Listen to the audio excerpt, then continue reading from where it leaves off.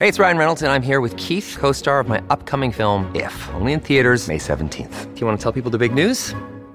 All right, I'll do it. Sign up now and you'll get unlimited for $15 a month and 6 months of Paramount Plus Essential Plan on us. MintMobile.com/switch. Upfront payment of $45 equivalent to $15 per month. Unlimited over 40 gigabytes per month. Face lower speeds. Videos at 480p. Active Mint customers by 531.24 get 6 months of Paramount Plus Essential Plan. Auto renews after 6 months. Offer ends May 31st, 2024. Separate Paramount Plus registration required. Terms and conditions apply if rated PG.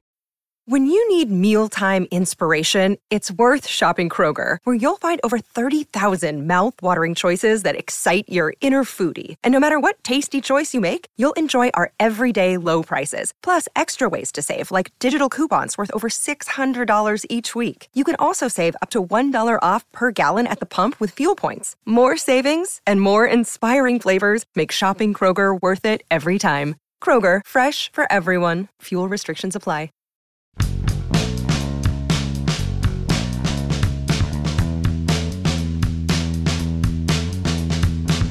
Throw away the key, gentlemen. There's one golden opportunity with the Major League Baseball lockout that's now one glorious day old, and it'll be just as critical when it's a month old or a year old or even longer. And that's to restore fairness to this grand game that once graced our entire national landscape but now panders to a handful of the most populated cities and takes a figurative leak on the rest of us. Good morning to you.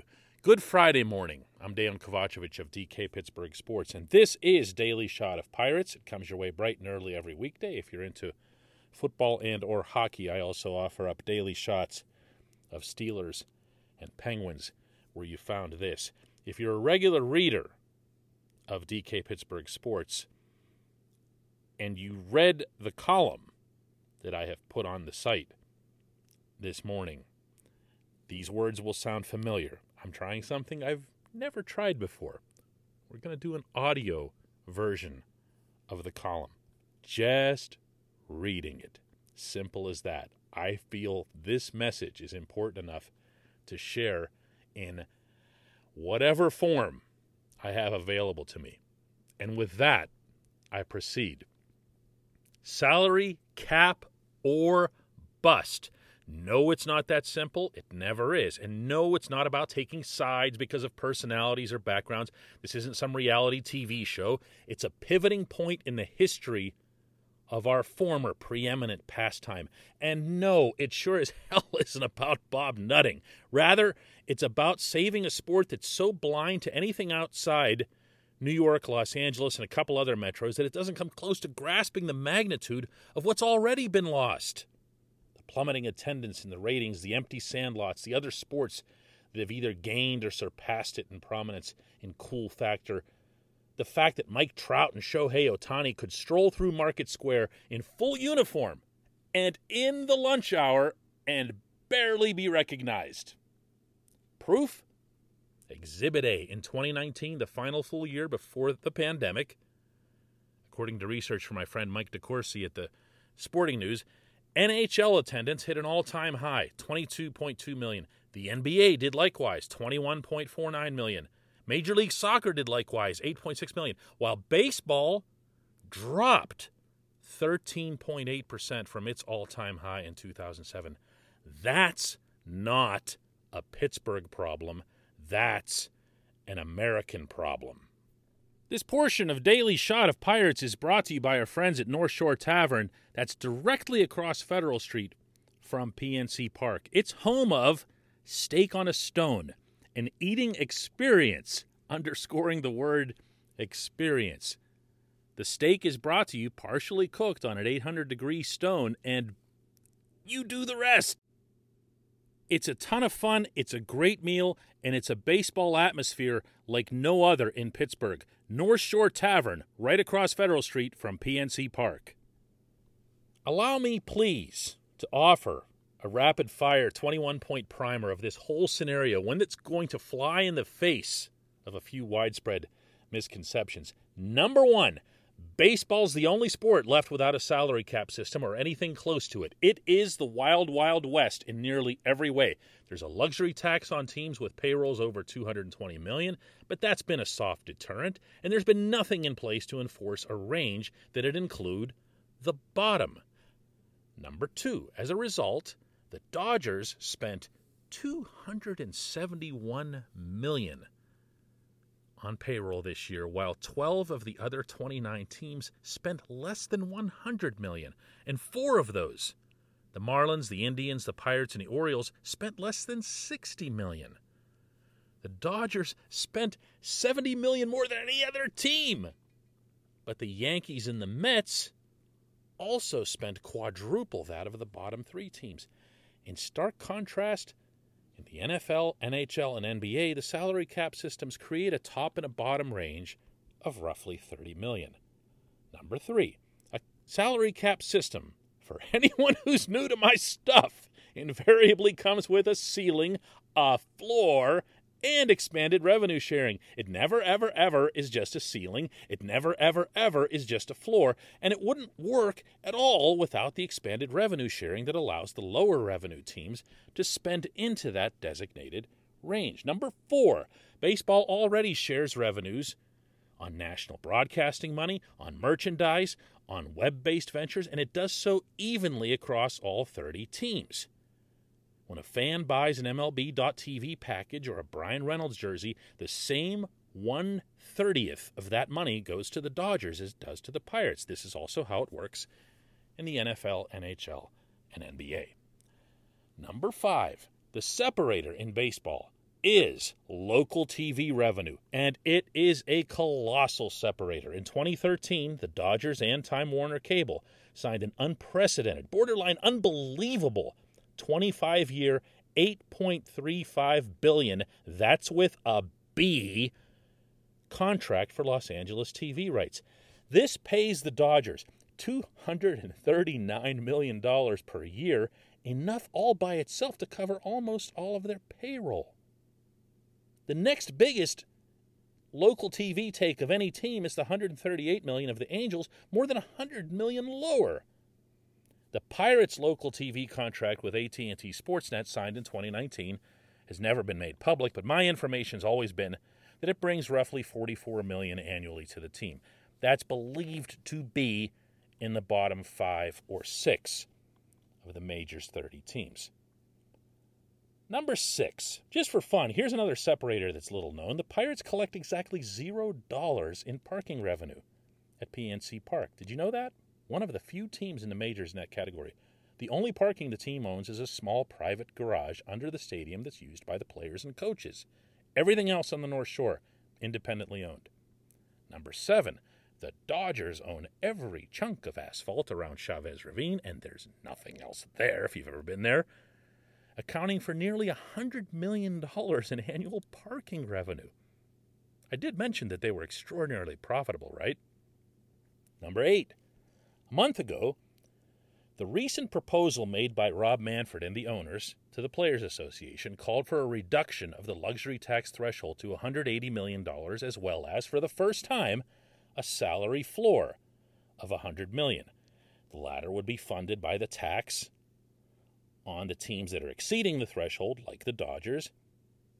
But Tony Clark, the union's chief executive, dismissed the proposal out of hand, saying a system that restricts player pay based on revenues is a salary cap, period, even though the proposal contained no hard ceiling.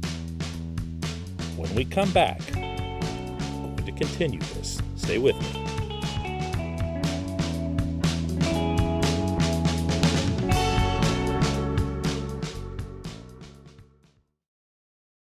Another day is here, and you're ready for it. What to wear? Check. Breakfast, lunch, and dinner? Check.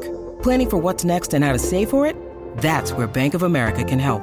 For your financial to-dos, Bank of America has experts ready to help get you closer to your goals. Get started at one of our local financial centers or 24/7 in our mobile banking app.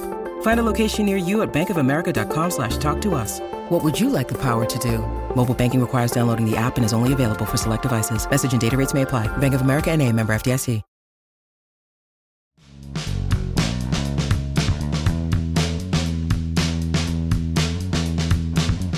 Welcome back. Continuing my audio version of today's column that's on DK Pittsburgh Sports. points. I'm now up to 0.9 out of my 21-point primer on why Major League Baseball owners really need to stick with it this time.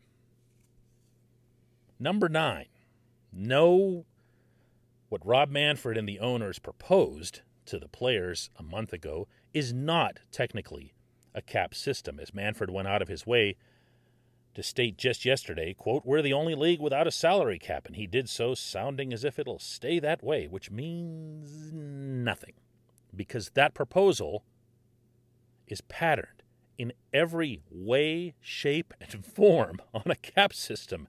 This is mere semantics. Number 10, the union's counter to this proposal, and I wish I was kidding, was to reduce the current revenue sharing by $100 million, meaning to share even less with the low-revenue teams. Presumably the thinking being that, well, if the Dodgers and Yankees keep that money, they'll spend even more, which obviously ignores the enormous profit being made in Los Angeles, but hey, send a message to the little guys or something. Number 11, more than half of all the teams in the majors have over the past decade adopted an approach that some describe as tanking, meaning they allow their payrolls to plunge to low levels, rebuild their roster by moving veterans for prospects, try to win again when those prospects are in the majors, and are due little more than the big league minimum wage for their first 3 years. The Pirates are doing this, of course, right now. The Cubs, the Astros, the Braves have done it on their way to World Series championships in the past decade alone. Number 12. 3 years ago, I asked Tony Clark, the union chief in Bradenton, Florida, why the union, which had just filed a grievance against the Pirates and 3 other teams, wouldn't just agree to a salary floor. His response, and I quote, "If you agree to a floor, you agree to a cap," end quote. That's been the standard union line on that subject for decades. They see the floor as a slippery slope. Number 13. That stance is held most vocally by super agent Scott Boras, who currently has 5 clients on the MLBPA's 8-player executive board, one of whom is Garrett Cole, who I can tell you would follow Boras off a cliff. Boras last month derided the Braves' first championship since 1995 as, quote, "the Easter Bunny delivering rotten eggs," end quote, adding, "We have seen the championship in 60 days. The rules allow them to be a less than 500 team on August 1st and add 4 or 5 players from teams that no longer wanted to compete, and for very little cost, change the entirety of their team and season. And we saw this unfold to the detriment of teams that create at vast expense, planning, and intellect and won over 100 games, end quote. He's talking about the Dodgers. He's heartbroken that the Dodgers spent $1 gazillion and couldn't get past Atlanta. That's how he sees this. The teams that pony up for his clients, like Max Scherzer just getting the $43 million annual salary from the Mets, those are worthy winners. The rest are undeserving. Number 14, the Boras Corporation, and that's what it's called for real, has an army of workers constantly staying in touch with reporters, most of them at non-local outlets, and feeding them information. He'll even attempt to instruct reporters on what they should write. I am speaking from first-hand experience. Number 15. There's a common thought that the bigger markets will be opposed to a cap-type system, and maybe in the end they will. But to date, the teams driving the process have been the Yankees and the Red Sox. Yeah, it was Hal Steinbrenner speaking up 2 weeks ago when he and the rest of the representatives' 7-team Labor Policy Committee voted unanimously to approve the aforementioned proposal. It was a unanimous deal, Steinbrenner would stress, not once but twice upon emerging. Oh, and get this. Of the $1.7 billion that teams invested into free agency in November, the Yankees put out $2 million, about a third of what the Pirates did. Number 16. It's always been the biggest markets that have pushed these things historically, by the way. Never underestimate how much the rich value getting even richer. No one hears Jerry Jones, Robert Kraft, or Arthur Blank complaining about the NFL's cap, do they? Number 17. Nothing's rarer in baseball, writing, than the mere mention of a salary cap. They will contort like it's a game of Twister to avoid using it. And when called on it, and I'll do that occasionally just to be annoying, they'll change the subject to anything else. Number 18. Baseball writers, more than any other breed of sports journalist, pay little to no attention to other sports. Behold this beauty on Twitter yesterday from ESPN's Buster Olney, and I quote, "This will be the first time that a major U.S. pro sports league went through a labor shutdown since the advent of high-impact social media." No. The NFL had a lockout in 2011, the NHL had two in 2004 and 2012, and the NBA had one in 2011. But then, maybe only baseball counts as a major sport.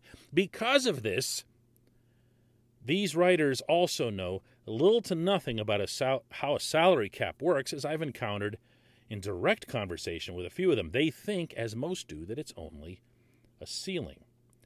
19, they also regularly cite as evidence of parity that Major League Baseball has had 21 consecutive years without a repeat champion. This is absurd. It's taking the haphazard results of the final round of a playoff and extrapolating that for effect. The pertinent facts: the Yankees haven't had a losing season since 2000, averaging 94.1 wins per full season, a span in which the Pirates, Reds, Brewers, and Royals, the four smallest actual markets, don't have 20 winning seasons combined. One of that bottom four, the Royals in 2015, won the World Series. And only one team, the Marlins in 2003, won a World Series without being in the upper half of the payroll rankings. Number 20. The likes of Scherzer make out big in this system, but one area of universal agreement, including within the union, is that it's come at the cost of baseball's so-called middle class. The highest end wages have gone up while the middle's plunged, and the lowest has stayed about the same. This was the case, too, in the NHL before the big lockout in 2004 that instituted their cap. Now, in all three of the other leagues, the owners and players split revenues on a virtual 50-50 basis. Baseball players, meanwhile, keep seeing their portion shrink. 20 years ago, they took 56% of total revenues. Now, it's 40% and diminishing by the year. In 2014, the average salary of a mid-tier free agent was $11.8 million. This past season, it was $6.2 million. Why? Because as revenues have grown, the players have continued to prefer this wild, wild west approach rather than the guarantee of a percentage. Know what does that? Yeah, a salary cap system guarantees, legally binding, independently audited each year, that players in the NFL, NHL, and NBA get their allotted share. The MLBPA doesn't want that because of what? Principle? Boris? Ego? Finally, number 21.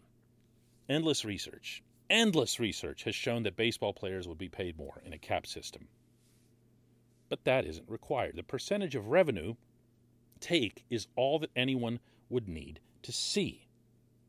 As veteran New York-based scribe Jesse Spector wrote 3 weeks ago, quote, "A salary cap has long been anathema to the MLBPA. It's now the best way for the players to make sure they actually get the money they deserve as owners open new revenue streams." End quote. But then there's also projectile vomit like this from another veteran New York-based scribe, Joe Sheehan, who tweeted out yesterday, quote, "Just based on the replies I'm seeing here, I wonder if contracting the Pirates would be the simplest solution to all of this. No other team exploits the current rules set to the same extent. No other owner has so clearly refused to put money into his roster. Contraction.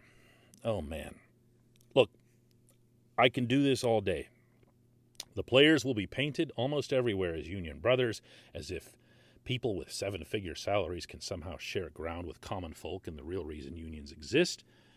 The owners will be painted as villains, particularly by the non-local media. That's already happening, and actually, it'll be an accurate portrayal. Around here, Nutting will be painted as cheap and not worth supporting in any capacity. That'll be just as accurate.